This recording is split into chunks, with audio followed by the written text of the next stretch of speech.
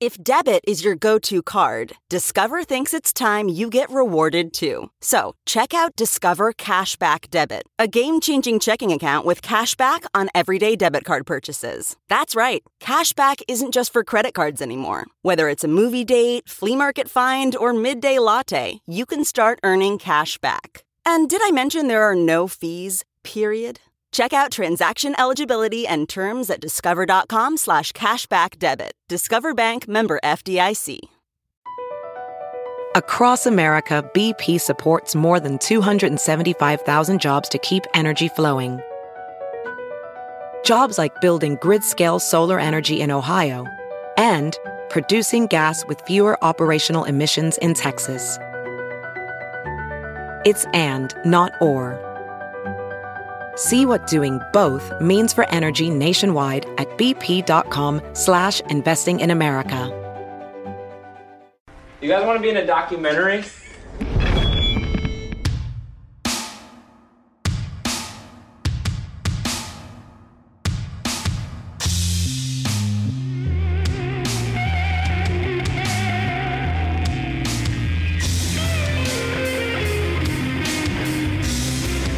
Hey, I'm George Chen, and you're listening to SupDoc, a show where we talk to our friends about the world of documentary film. And today, returning guest, Daniel Gill, back in the house. Hi, Daniel. Hi, how's it going? Good. I've seen you more recently than I've seen Paco, actually, because we saw each other last night. Yeah, well, I didn't even think about the fact that you would probably be at the Smell, but you were there. Dude, I was there 2 nights in a row. I was there. I thought maybe possibly you weren't there 3 nights in a row. Well, I was kind of getting guilted into going tonight to go see the Def Club Black Dice guys show. Right. But yeah. Right now I'm recording this. We'll see if I have any energy to do 3 nights at the Smell, which I don't think I've ever done in my life. That's a lot. That's asking a lot. And speaking of speaking of being old and going to rock shows, today, Dan, we are here to talk about. This is a film from 2022. It's Meet Me in the Bathroom, directed by Will Lovelace and Dylan Southern, who I guess also made the LCD film, which Shut Up and Play the Hits. Yeah, and it's based on the oral history of the early aughts, turn of the century New York rock scene that was written by Lizzie Goodman, which is Meet Me in the Bathroom. So I have to admit, I did not read the book. Did you read the book? Okay. Yes. I think that's an important, the book is great. I'll just say that the book, you should read the book. It's basically like, I think Lizzie kind of modeled it after Please Kill Me, in that it is a completely just quote-based oral history. She doesn't really have her own opinion about things. There's nothing of her, it's basically just quotes, just interview quotes, the name of the person speaking and their quote, but in a very methodical, and not completely chronological, but mostly chronological way. It's very like bare bones, but it works really well. I read it in like an afternoon. It was such a fast read. It's a really long book. Considering. And you were around, for some of it, right? So that makes I lived in New York. Yeah, I lived in New York from the summer of 2002 till late 2004, which is, the book kind of starts a little bit before that. I was not in New York for 9/11. Basically, 9/11 happened, and I was living in Colorado, and my boss at the time was like, "We should move to New York. Rent will be cheap." Oh God. I would say I'm happy to represent someone who didn't read the book and is coming to the film as a film. Right.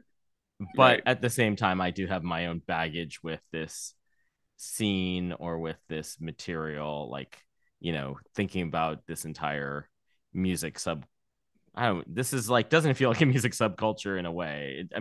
It's fun from a subculture, but it became the mainstream culture essentially. Yeah, I was talking to somebody else about it last night, and it's kind of like, well, there were so many bands and actually so many kind of micro scenes happening in New York at the same time, and a lot of those don't even get a mention. It's really just, I mean, essentially, this is the story of the most popular bands to come out of that time period in New York, which is the Strokes, the Yeah-Yeahs, LCD, Interpol, a little bit of TV on the Radio, and the Liars, only because they were in the kind of same orbit as Yeah-Yeahs because of Dave Sitek.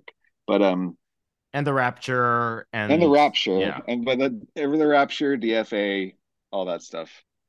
But there was a lot of other things happening in New York. I mean, Freak Folk was happening at the same time in New York. And improv music, like Electro Clash. I mean, hello, that was huge. Yeah. There could be a whole other. I mean, they could honestly do a whole other book and movie just about Electro Clash, and it would probably be pretty interesting.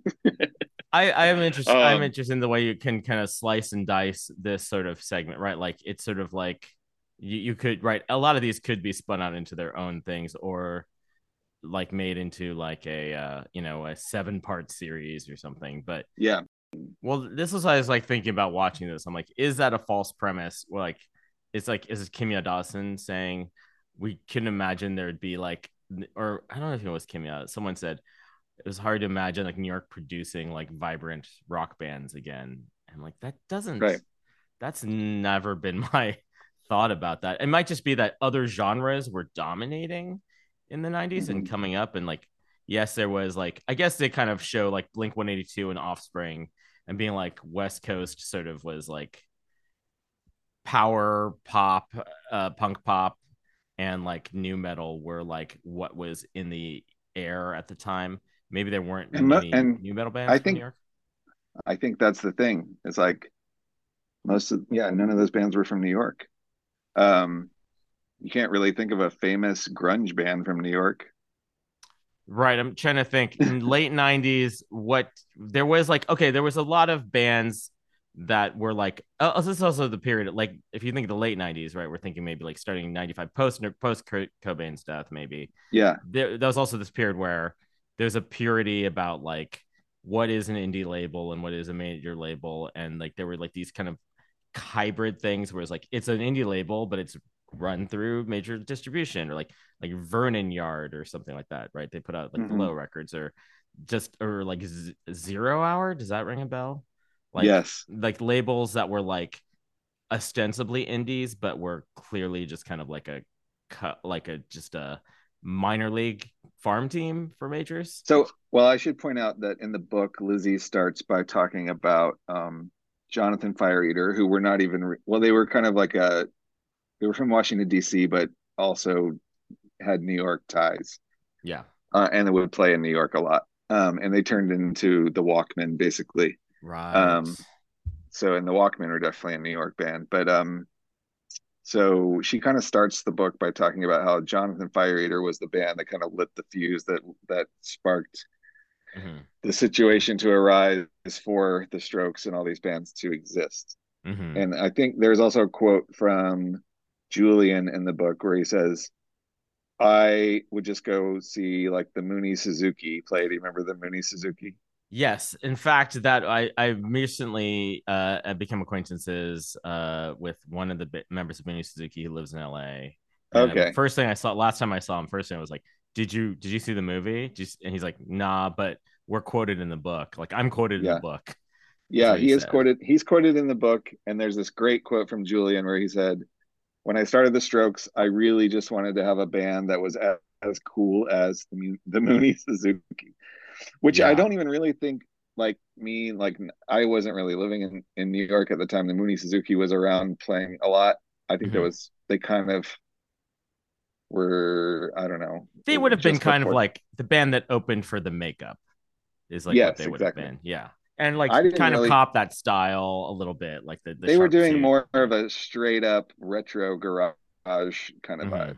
Yeah. And that's I hope we've not lost everyone. If you're not down with these last few minutes of this podcast, it's going to be very deep references to a lot of 90s and 2000s music. So just be aware. This is the bread and butter of What's Up, Doc. It's like guys in their 40s jabbing about the past. And this should be something I love. I feel conflicted about a few things about this film.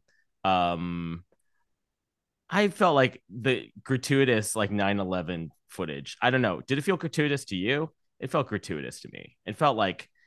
Okay. I mean, that's like, a fair point. I just felt like, for me, I was watching it and I was like, how did they even get this footage? Who was filming the Strokes walking around in the ashy aftermath of 9/11?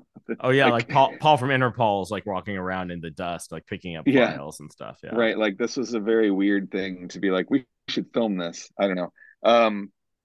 But that also goes back to the point of like, okay, so two points I wanted to make. First of all, I think when they initially were planning this film, they were going to make it into a series. Okay. It wasn't originally going to be a just standalone documentary. It was going to be like a Hulu series or something.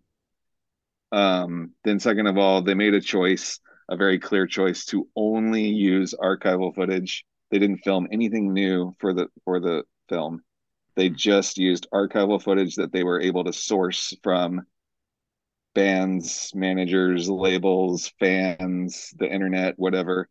So they put all that together. I mean, I think Vice themselves, who produced the movie, were filming a lot at the time. I remember seeing a Vice film crew kind of following around the Yeah Yeah Yeahs backstage at a show that I was at.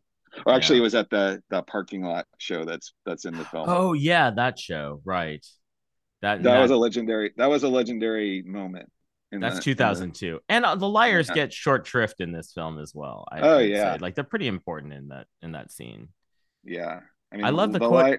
Yeah, go ahead. Oh, the quote from I think it's Brian Chase. He's like, the big bands were Oneida, Liars, Sightings. I feel like there's one other one that's like not really given a lot of attention in the doc, but like I'm like, yeah, like I mean, TV on the Radio was like they were like probably the hardest working band of this whole scene. Yeah. I remember just like seeing them so much in the early period of that band, and they were literally playing more than one show a day. Wow. In New York, they were playing an afternoon show, and then like walking down the street and playing an evening show, and maybe playing another set at like 1 a.m. at like Lit or something. Like I saw them play at a coffee shop. Okay, like that's the kind of thing they were doing, and they were already signed to Touch and Go at this point. Like they were determined to like become. Well, I think they were just mainly trying to become a better live band, which they did pretty fast. I saw them grow by leaps and bounds from the first time I saw them till the actual major label album came out. It was like a different band. I always wanted to make music when you're the offspring of immigrants, and you say I want to be an artist, you might as well say thanks for all of this, but I'm going to put on a pair of clown shoes. But I gotta get whatever energy that's in me out.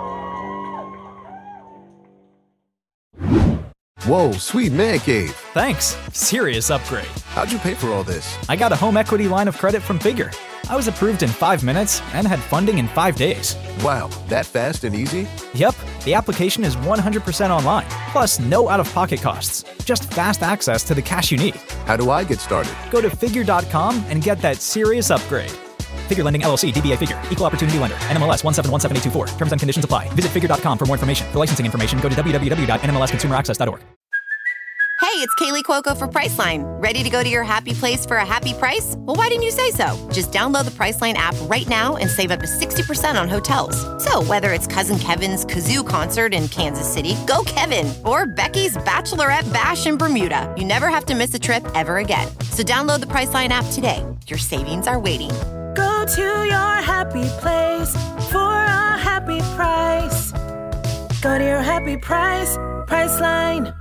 I normally find bras to be so uncomfortable and constricting. But Skims has changed that. You know I love Skims underwear, so I finally tried their bras, and Skims has delivered again. Skims bras are worth the hype for the amazing shape and support they give, but what I wasn't expecting was how comfortable they are too. I've tried so many bras in the past, and the main issue that I have is that they weren't supportive enough, to the point where they felt slouchy. I love my Skims wireless form bra because it's so comfortable and supportive. The older I get, the more I care about actually being comfortable in what I wear every day. And with my wireless form bra, I no longer have to sacrifice my comfort for the support I need. Shop Skims bras at skims.com, now available in 62 sizes, 30A to 46H. Plus, get free shipping on all orders over $75. If you haven't yet, be sure to let them know we sent you. After you place your order, select Podcast in the survey, and select our show in the drop-down menu that follows. Given the constraints, I put myself in two shoes. It's like, I also like wouldn't want the job of putting all this together. And like, how do you cram like 7 bands' stories together? And the kind of chorus of logic is Kimya Dawson. It would have been probably I mean, I think they had enough material to work with to turn it into a 7-part Hulu series, but maybe the execs at or whatever, whoever was behind funding this was kind of like, maybe not. Yeah, I mean, I could see that. It's not far enough away as like when they did like, you know, there've been other, like they did the Wu-Tang thing. That was like, yeah, they did the Wu-Tang kind of like drawn out bioseries. There's so many characters in that as well. But I that's part of my thought about just the whole thing. It's like, almost all these people are still actively doing music, and like they kind of like, of course it's like we covered the ones that were biggest because they were the ones that people know, and then it's a circular thing of like, therefore then they get the most. It's like when when a rock doc is about how the rock doc, like the beginning of the rock doc is always, we were just a bunch of friends. We met in college. We met at a coffee shop. And then by the time they're like, then we were in England and like people were throwing panties at us. And like for the Strokes, that just all happened in a year. That was the thing that was insane about it. Or just like in a couple months or something. Yeah, bizarrely.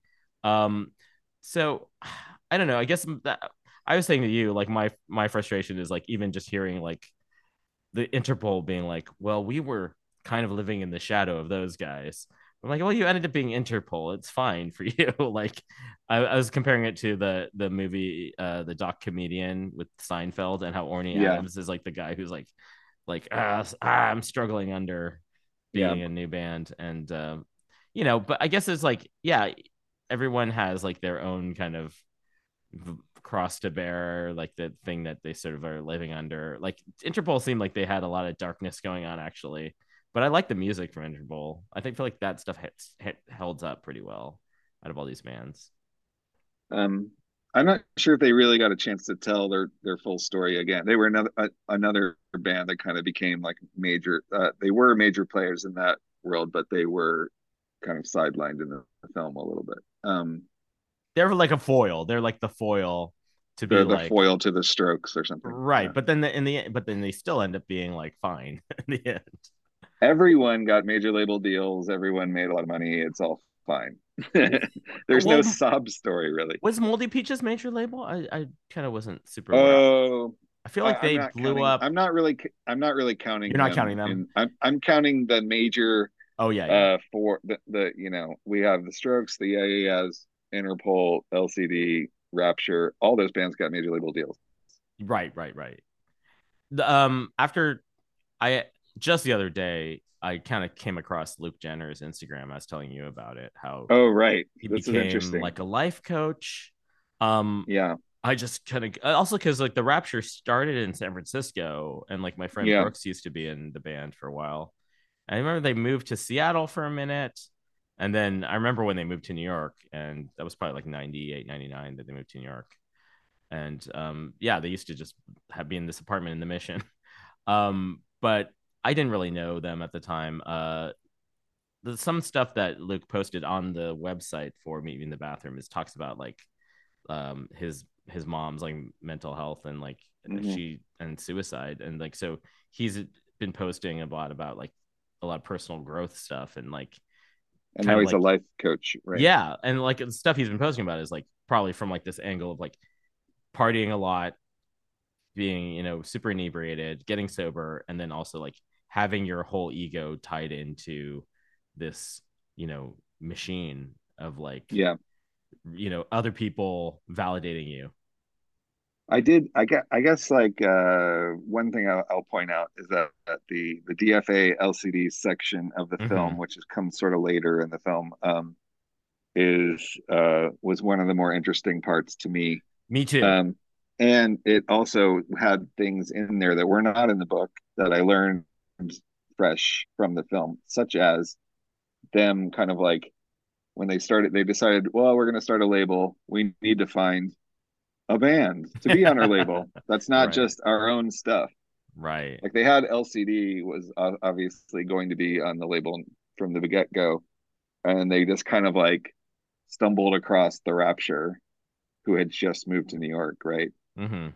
And then they're like, we can mold these guys, like you can kind of like see that evil glint in James Murphy's eye. Like, I know what to do with this band. Yeah, I mean, he's a fascinating character in the story. I feel like because like also like Julian's kind of interesting, but he doesn't articulate very much like what is going on with him. So there other people are like, oh yeah, he felt conflicted. But like with James Murphy, he's so like verbose and like also in my eyes are like relatable because he is a cynical guy who's just sort of like, I've been beating my head against this wall for like 30 years and like now I'm like all these other people are getting this thing and why am I not getting it, and that kind of thing. Even remember at the time I was in my mid-20s, but like thinking like, oh, this guy is starting a new band and he's like 37. And I was thinking, isn't that a little late or a little old to be like starting a brand new band and trying to like be part of this scene that's happening of all these 20-year-olds. Right.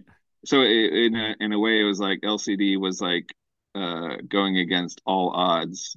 They had the odds, like the odds were not really in their favor to be a successful band.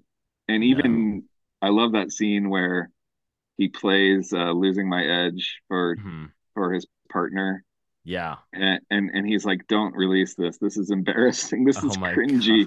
Like he's like, this is like making me cringe. And James is like, I am putting this out. I don't really care what you say. Like, this is it. This is it for me. I'm ready to go. Like, it's go time for me, like now or never. So like, and then of course that song is iconic now. Yeah, I mean, it is representing a truly cringy feeling, but then like in other media that's become good, right? Like that around the same time, it's like mumblecore, right? It's like expose your vulnerable, like throw it all out there, like you're the Paul Giamatti of post-punk or whatever. I found that fascinating too. I did a little research subsequently. I knew there was some stuff going on the business end of DFA, and it seemed like they never had the business end super like buttoned down, but like him and Tim Goldsworthy had a big falling out.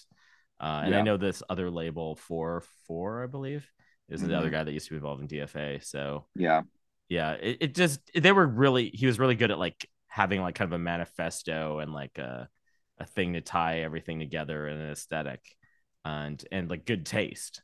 But it seems like one of those things where then it doesn't necessarily all work out business wise, or like not everyone can get along and sustain that kind of thing when there's clearly like this leader who's also an artist on the label.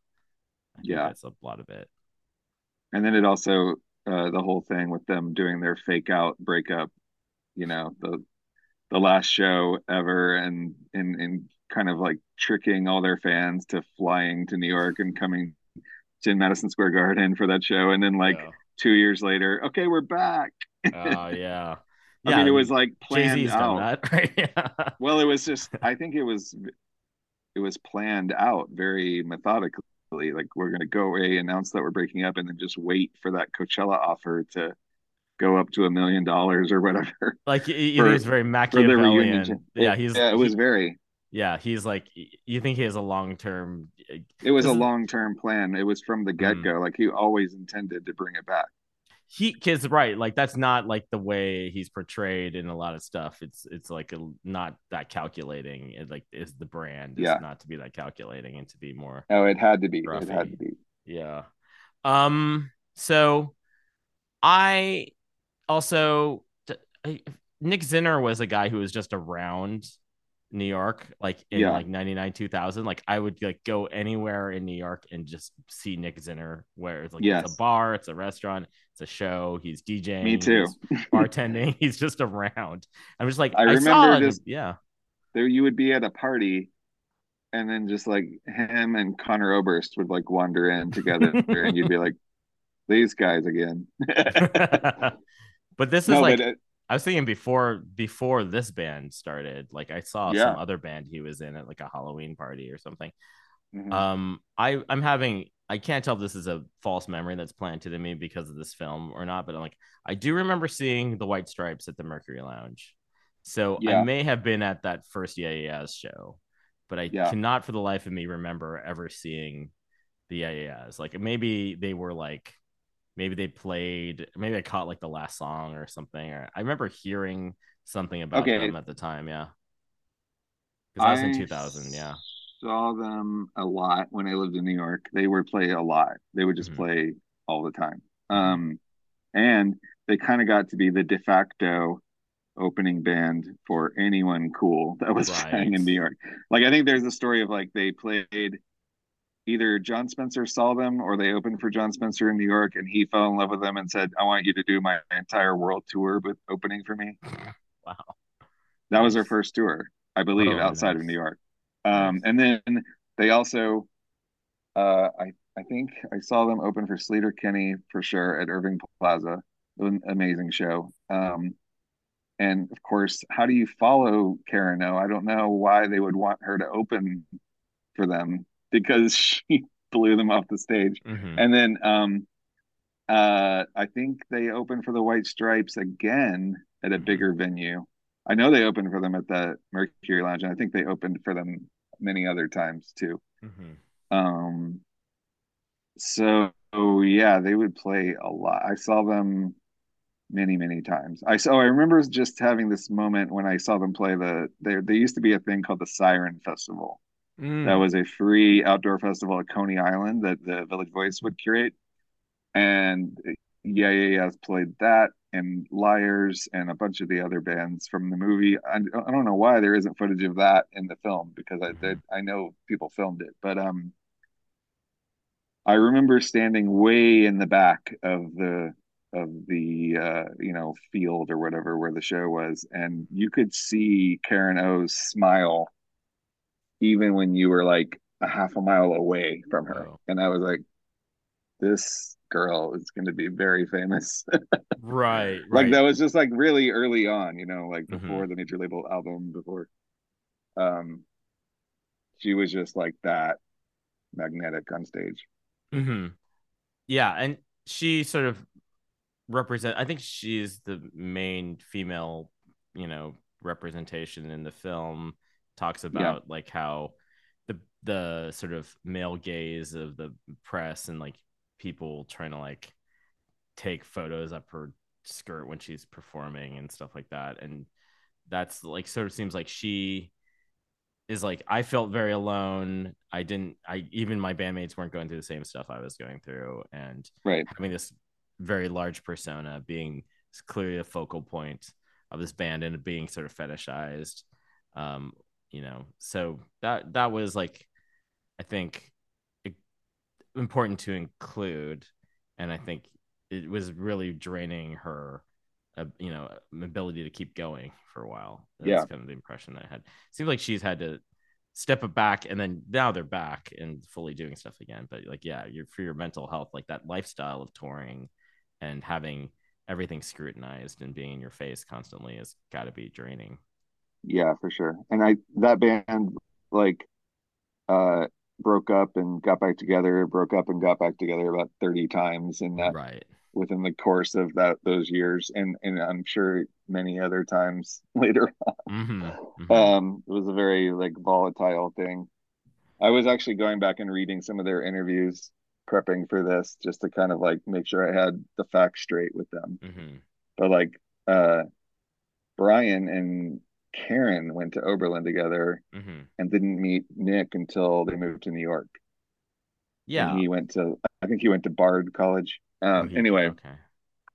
So, but everyone in the film pretty much went to either an Ivy League school or Wesleyan or Oberlin.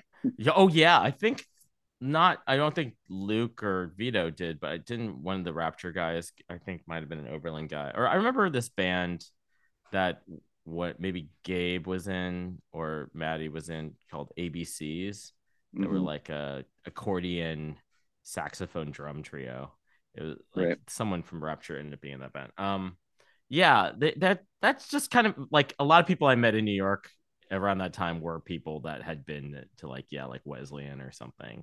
It's just like it's proximity or Bard or something like that, or Brown, and like a lot of those people like just gravitated to New York. So there's a lot of people like that were very highly educated in their early 20s that were like trying to create some kind of artistic impact. I mean, I'd say a parallel thing at the time that I was kind of more interested was like the Providence scene, which I kind of like really discovered around the year 2000 also. Like all like, and that was all RISD kids. Yeah, like the Load Records scene, Airborne Radar, all that stuff. Yeah.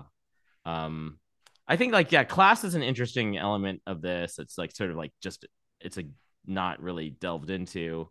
It's sort of like, you know, it's clearly like we moved to Brooklyn. It was cheap, and then there's only really priced out. You know, there's really only one minor moment in the film that kind of deals with that, which is the Nardwuar scene. Yeah, Nardwuar. Wow, going hard. Which he kind of like, you know, asked the Strokes about the Swiss boarding school where they all met each other, and they were kind of like, oh, we found out, you know, like. Well, yeah, Nardwuar does his research. Yeah, he does. His research department is unmatched, of course. We all know this. Yeah. So I would say like that moment is thrown in there to be like, we're acknowledging the class thing, but we're not going to spend too much time talking about it because it's not that interesting. Yeah. I mean, like it's like anyone who's starting a band and also having to you know pay New York rent has to have funding coming from somewhere.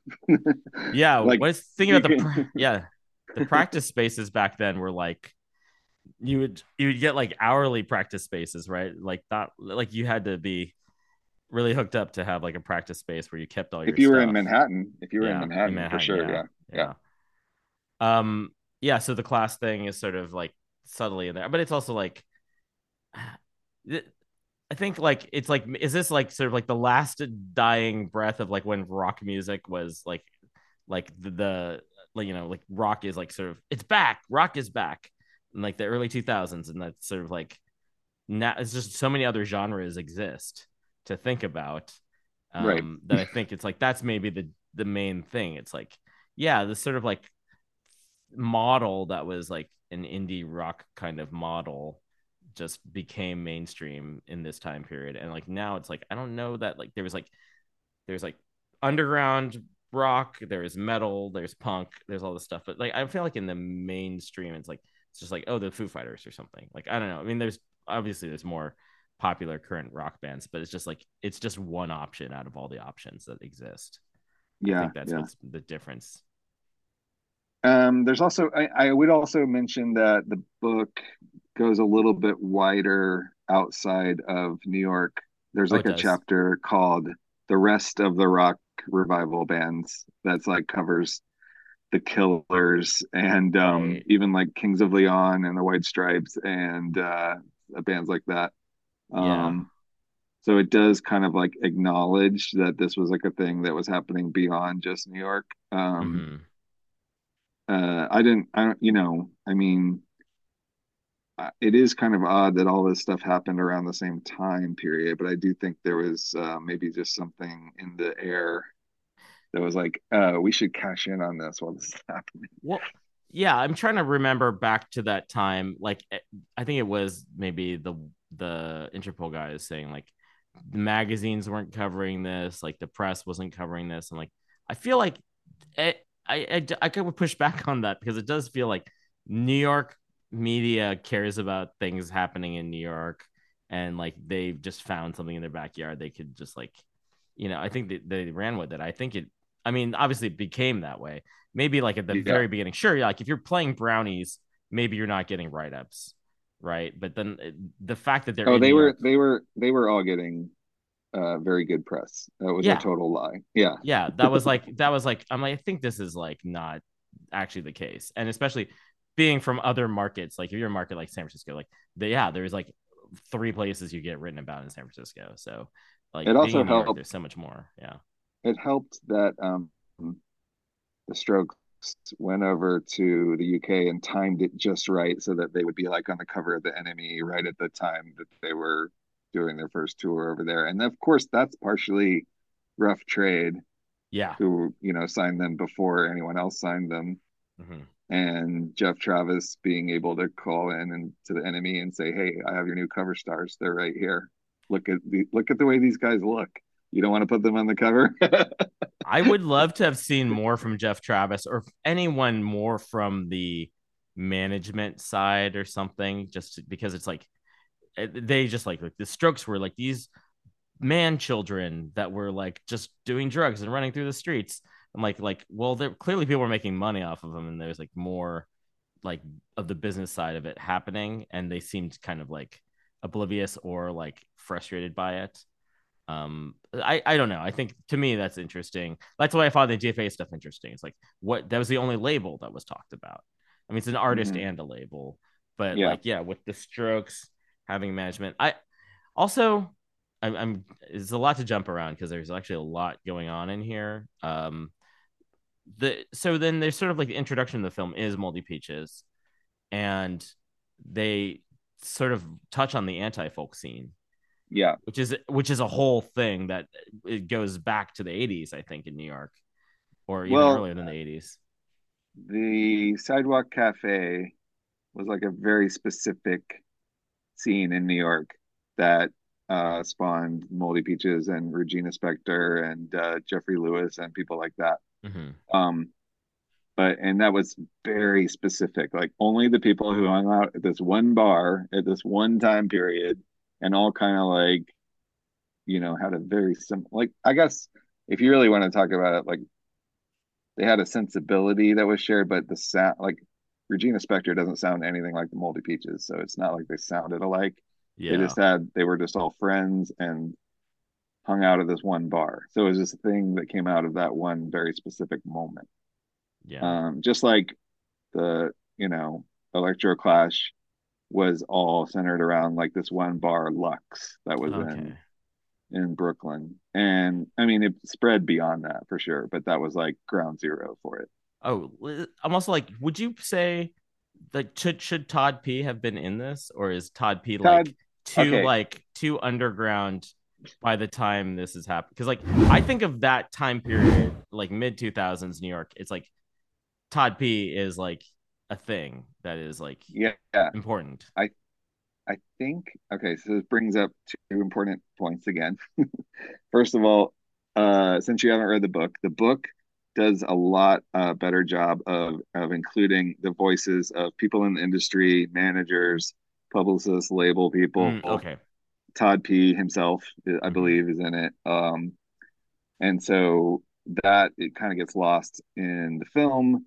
There's really only maybe like Ryan Gentles, the manager of the Strokes, and maybe a couple other like voices heard in the film that are not actually the musicians. Who else? I didn't rewatch it just like in the past week. So yeah, I think that's the only one that I remember. That's like someone who's, or then I guess the only one, DFA, like I guess like the other, DFA representing a label. That was about it. Yeah, that's about it. But in the book, there was like a guy that I knew, Asif Ahmed, who managed most of the bands other than the Strokes.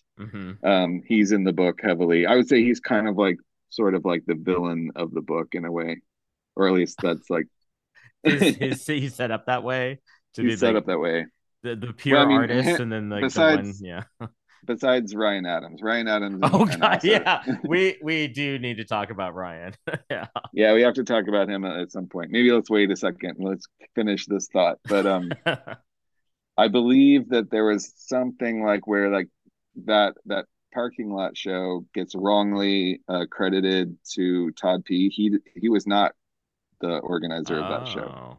It was somebody else, and I forget the name. I'm not really going.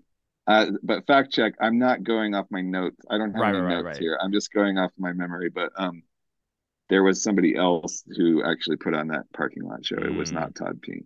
So, but basically, right around that time, after the parking lot show, is really when Todd P. kind of took over, took the reins from whoever that was who actually did put on the parking lot show. Oh, okay. And was kind of like took over that world of doing all the DIY shows. Yeah. Weird. He would like rent out the Polish National Home or whatever, which eventually became Warsaw, the real venue. Or he would rent out random, like Elks Lodges or whatever, and Silent Barn, stuff like that. Do stuff in punk houses and things like that. Yeah, and I don't know that anyone. Yeah, there must have been people that kind of. I think there's like a lot of like bands that are below the like. There's like the band. There's like this era of like gang dance stuff like that. Except that was also kind of Weird Worlds. Yeah. I guess that's all loosely kind of Electro Clash, maybe. Well, no, I mean, I hate to say freak folk for gang dance because they would never. Maybe. Yeah. Acceptor, definitely. I mean, Animal Collective to some degree. Devendra was around playing a lot of shows, but he was not really. I think he lived in New York for a minute, but he was mainly a Bay Area guy. Yeah. The weird folk stuff I felt like was a lot of like Massachusetts, Vermont kind of. Like Sunburned and people like that. But then and then you also had the West Coast contingent, which was like Joanna Newsom and Devendra.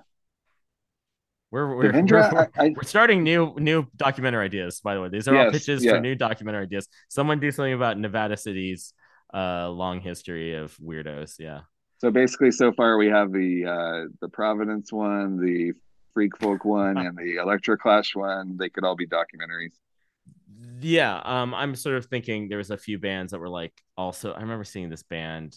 I mean, like Black Dice, I would see like every time they played in New York, also in that time period, because like every time you saw them, it was going to be slightly different. It was always different. There was always a chunk, and there was always like a little chunk of things happening around Black Dice. Well, the first Animal Collective show I think was a Black Dice show. They probably opened for Black Dice for the very first. Yeah. It was like an A.B. Terror and Panda Bear show. But I saw them play like in somebody's living room. Black Dice. No, Animal Collective. An A.B. Terror Panda Bear show. Yeah. And then like the record stores are not like like there was like obviously the Other Music doc is a good complement to this. If you liked the Other Music doc, you'll probably like stuff about this doc.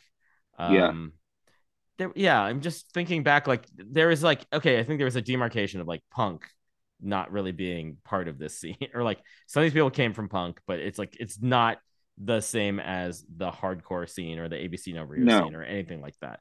That's I think where it became like where there's like there was still a pretty active like punk scene that was like in New York, punk scene that was happening, and like this was like sort of a parallel thing that just like overshadowed all that stuff. None of that stuff it was totally separate. Yeah, it's not really the same thing at all. Yeah, different venues, different infrastructure. But the other funny thing is I don't really think like LCD and DFA were really that tied in with the rest of these bands. I mean, really, they were all kind of on their own little islands in a way. But LCD really didn't have much to do with the rest of this. They kind of they came later for sure. Well, the timing was similar, but I mean, LCD got a lot bigger later. Yeah, but I mean, they were all kind of new entities around the same time in New York. I mean, I think I saw one of the first proper LCD full band live shows was at Bowery Ballroom. There's a show that's in the film that was earlier than that. It was the very first show. Oh yeah, that was I enjoyed that. I enjoyed that stuff. I find him pretty compelling. He is as curmudgeonly as he is, maybe because he is curmudgeonly, and everyone else seems so kind of wide-eyed, and he's just this sort of like stark, like like cynical kind of figure. Yeah, and he's even not that cynical. Like he's like becomes like a believer, kind of. He's like a dance music believer. He kind of has a conversion. He has the most kind of evolution of himself, I think, in the film. It's very clearly there's like this, but also they were very close to him because they made that other film with him. So like the filmmakers obviously have like a lot of insight into the James Murphy stuff. So like, I found that to be like, I found it more compelling, maybe identifiable or relatable in some ways more than like Karen O for me, Yeah, I think, well, somebody else was also pointing out to me that if you really watch this, not really knowing that much about the bands, the Yeah Yeah Yeahs actually come across as being the most likable group of people.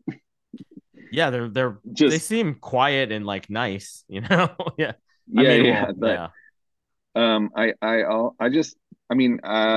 Brian Chase was very nice guy to talk to around that time period, and very approachable and friendly, and just he was also playing in all these other bands. He's like a free jazz guy, right? Yeah, he's an excellent jazz drummer, and I think he's still putting out jazz records that he plays drums on, or his own solo stuff. Anyway, so I mean, I do think that as musicians, they're really good. They're very talented, and I think a lot of people just really were rooting for them to make it. For Yeah Yeahs? And a lot. Yes. Yeah. I think they're like one of the bands that you're kind of like, I want to see these three become the biggest band in the world. For a movie called Meet Me in the Bathroom, which sort of has a lot of connotations, I think there's like not much drug talk till kind of near the end, and this is where maybe we can talk about Ryan Adams. Yeah, sure. So the part in the part in the book lines up pretty well with the way they talk about it in the movie. Although I don't remember the line where it was like, "You're not part of our scene anymore." I think they basically the breakdown is that Julian finds out that Ryan had supplied Albert with heroin, or got him hooked on heroin, or blames him for being hooked on heroin. And then they decide to have a confrontation with Ryan Adams in a bar. Like pretty much the whole band shows up and tells him like we're stay away from our friend. Stay away from our friend. We're cutting you off. Like, that's it. We're done with you. Which maybe is like also like, oh, these guys knew that he was bad news way before the rest of the world found out. I was gonna say, like, I've heard some secondhands, but like pretty gnarly Ryan M stuff. Yeah. I didn't know he was a heroin guy though, and I didn't know that about Albert Hammond either. So like, yeah, it's sort of like that's the only kind of like druggy kind of references I think that I guess Julian, I assume it's like he's doing coke or something. That's the stuff that's referenced earlier. But yeah, I thought that would be more part of the story. Is it more part of the book, like debauchery? I think not too much more. I mean, there's a little bit more of talking about like the after party scene that Interpol was kind of like the ringleaders of. I mean, oh really? It sounds like Carlos. Yeah, Carlos was the party animal of Interpol. He was definitely the man about town. It like we were talking about earlier, like you would just see him everywhere you went. If you were hanging out in the Lower East Side, especially, which is where I lived, I would see him all the time. This holster. The holster. Yeah.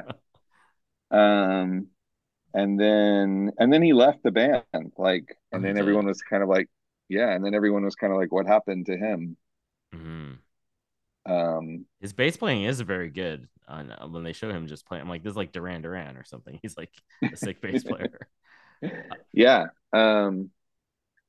But yeah, there's a little bit more in the book about the after hours scene that all these people were, part of. And but it doesn't really, I mean, I guess if you don't really have somebody ODing or getting busted for dealing, it becomes a little less interesting. Like, yeah, everyone was doing drugs, so yeah, this is where I find like the film as a story, it's like a bunch of people being successful, getting successful, and the conflicts are sometimes like there's less internal conflict, and just like it's sort of like the part of every rock biopic is like it's like rock stardom starts to feel boring kind of thing is what happens a lot of the time. I mean, although they don't really get to that part of the story, I mean, this is such a document of youth.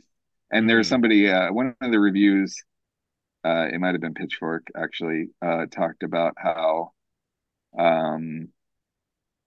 you see only archival footage of all these people in their early 20s mostly, other than James Murphy. But you're seeing everybody in like this eternal youthful glow.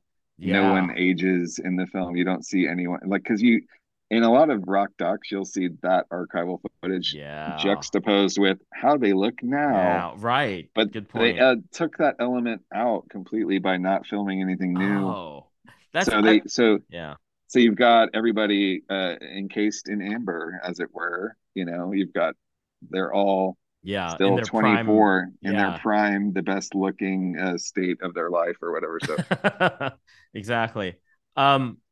I was thinking that maybe I didn't dig in to find the answer to this. I'm wondering if some of the interviews, like some of the interviews that are on phone, I wonder if those are like Lizzie Goodman's own. Oh, they are. Yeah. So that's all that audio is from that, because that's what's getting me thinking too. Like that was the other reason why they wouldn't have Talking Heads, because like this was a book project. This wasn't fully like thought through to be like let's also capture this on video when they were doing the interviews. Yeah, so that's another aspect of it. Like the voices are current-ish, but like all the footage, it's like archival footage, but then like the interviews that are from the book directly.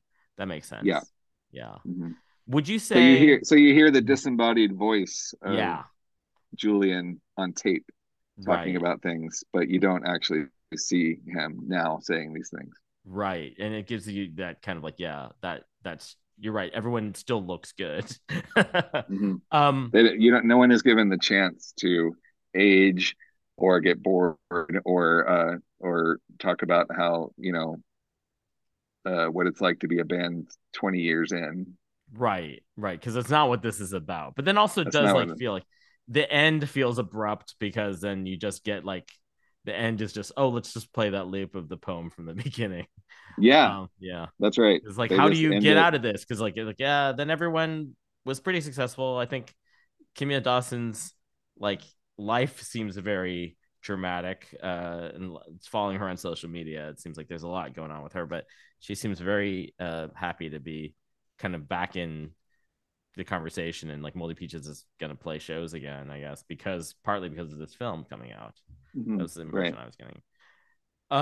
Dan, would you say, for someone who's not inherently like of the era where these bands were like, new to them, and like they don't have like a context of being around New York, would you recommend it to, like, I don't know, someone who's like 22, or to someone who's like, I don't know, 60? I thought about what I was going to say for this. So I think what I have to say is read the book. The book's better than the film. That's kind of the vibe I'm getting from a lot of what I've read about this. Yeah. But, if you happen to have Showtime, it's worth a watch. I didn't have Showtime, so I got a screener. It's on Showtime now.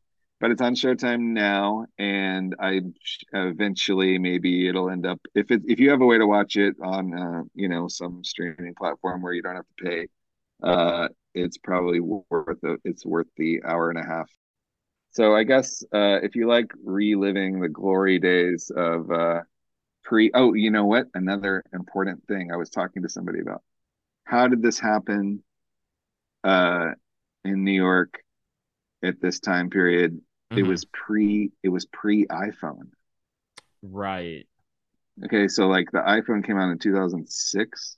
Yeah. I believe it was the same year I started my company. 06, yeah. Oh, 06, I think. So, at the time that this was all happening, people only really had the ability to like maybe take photos on their phone or text, and that's it. You weren't looking at your phone all the goddamn time. Right. So, you know, Friendster era rock. It was MySpace and Friendster were the only social media, and then I guess like the dating sites had started to pop up. But other than that, I mean, it was still it was still a very like the internet was not your whole life. So right. You had to, and also like the regionalism was maybe more important then, right? Like I think now it's like we think like I can hear about a band, some weird band from Florida on Bandcamp, or you can find about some weird band from Scandinavia. But it was like, I did feel like people like in New York had a leg up because there was more media there and there was more way to disseminate things. But if you were in like, Idaho, like good luck getting discovered by anyone in the music industry, Yeah. Mm-hmm. I mean, no, there were bands moving to New York rapidly around that time period. Because I mean, especially like 2004 to 9, I think. Like there was like, okay, if you want to be in the center of the world, you have to go to New York. And then there's like a lot of, I guess, my sort of like my world of like knowing about this stuff, like the sort of Todd P level bands where it's like Japanther is like the Strokes of bike punks or something, like that. It's like right. the sub level, or like Dan Deacon maybe is like another person who like kind of came out of that Todd P world. But yeah, I mean, well, that's Baltimore, so that's a whole other documentary. Yes, definitely there is definitely a documentary maybe about Baltimore. But like, I feel like there was also like a continuum of like Philly, Baltimore, Providence bands all kind of coming through because it's a lot closer to do that on the East Coast. Yeah. For sure. So I mean, I think we're talking about New York being like the center of everything. I think that was kind of like what they were trying to hint at by having that intro be the intro and the outro. It was like, we were inspired by the classic Beats. New York, the classic New York bands, the late 70s, early 80s, and then now because of these bands, New York lives on as being like music central or whatever. I don't know. That's the Rapture is television, the Strokes or the Ramones. I don't know, like the Yeah-Yeahs or Blondie. I don't know. Just like there's like parallels you can make. Who is Talking Heads though? I don't know. I guess Vampire Weekend is Talking Heads. That comes later. Dirty Projectors. Yeah. This is like, it's kind of fun to think about this time period, and I think for you and me. I guess maybe Liars or Dirty Projectors. Liar. I feel like the one time I've seen Liars, which was like a little bit, is definitely past this period. I'm like, oh, this band is like good and interesting and trying new things all the time, and I like that about the Liars. I feel like they always are kind of like evolving a little bit. Yeah, every record is different. They would kind of reinvent themselves every record, kind of, I really liked the first 3 records were all I saw them live on each of those tours. It was very different each time. I liked all of them. And a lot of people probably like kind of fell off the bandwagon after they stopped being dance punk. They got pretty weird out there. Also, I guess like someone at Showtime, do you want to do a 7-part docu-series about sightings? I would watch that. me and that's for me and Chris Weingarten. That's basically the 2 people that will watch that.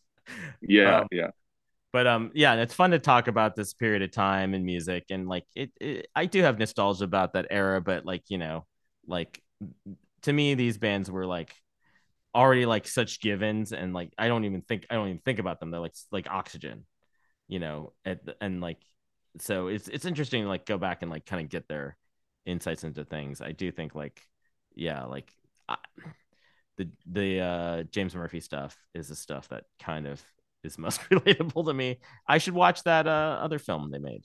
You didn't ever watch the LCD film? I never watched it, so I should watch that. So that's basically just a concert film. But it's very well done. I liked it a lot. I believe Arcade Fire opened the show. And so they're kind of in it as well. Yeah. But the footage is great. It's very well produced as a standalone document of that time period. It's really good.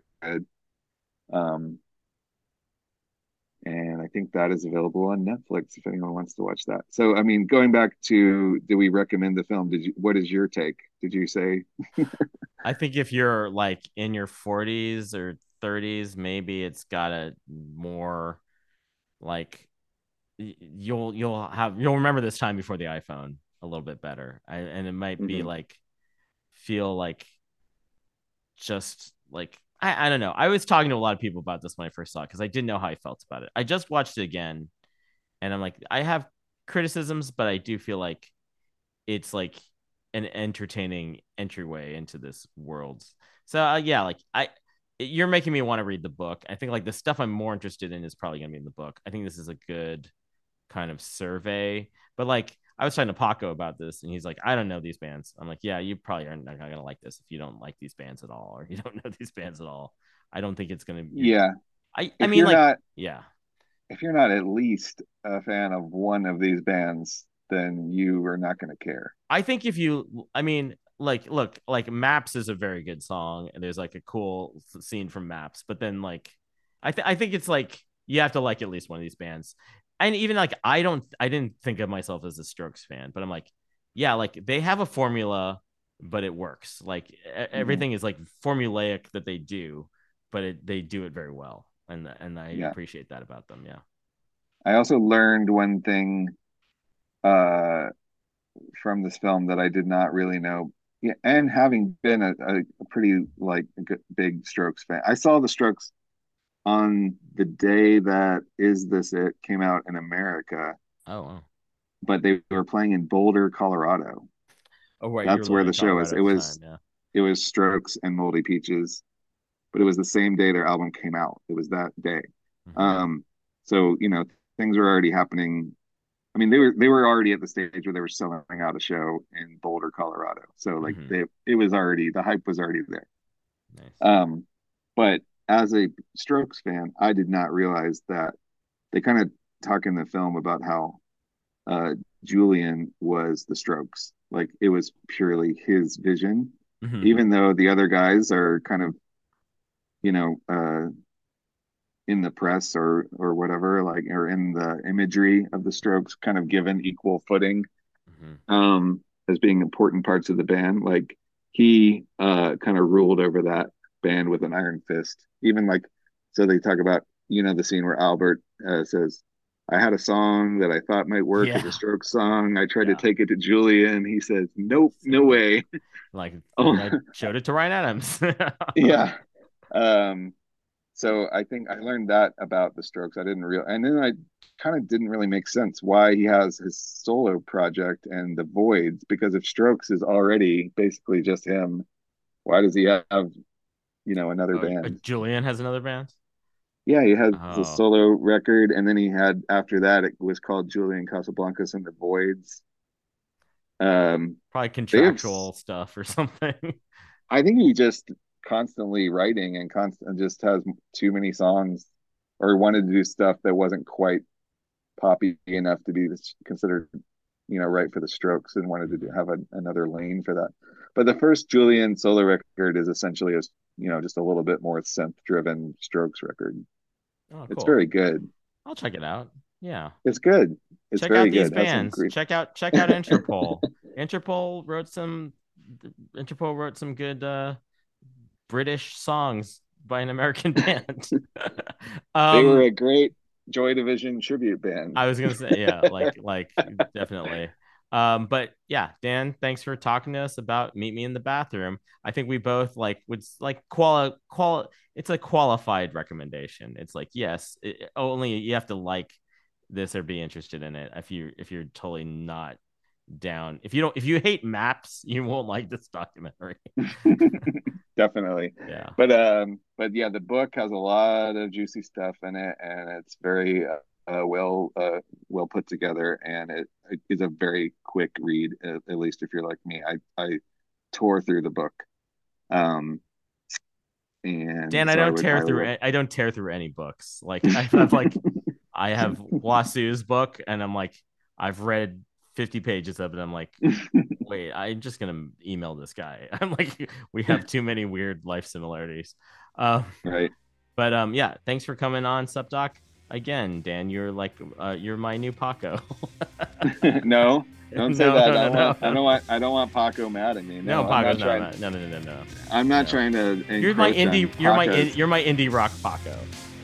Okay, yeah, I'll take that. We'll take that. Okay, cool. Talk to you soon. Yes. Thanks, everyone. Thanks for having me on.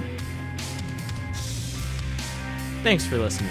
You can find out more about SupDoc at supdocpodcast.com. My theme music was written by David Siegel. Donate to the show through our Patreon page, patreon.com/supdocpodcast. If you want to help out in other ways, please share this show with a friend. Find Paco and George's comedy gigs on the About Us page on our site. SupDoc is by Doc fans for Doc fans. So if you want to advertise, got a film, or opinions to share, hit us up. Email us at supdocpodcast@gmail.com.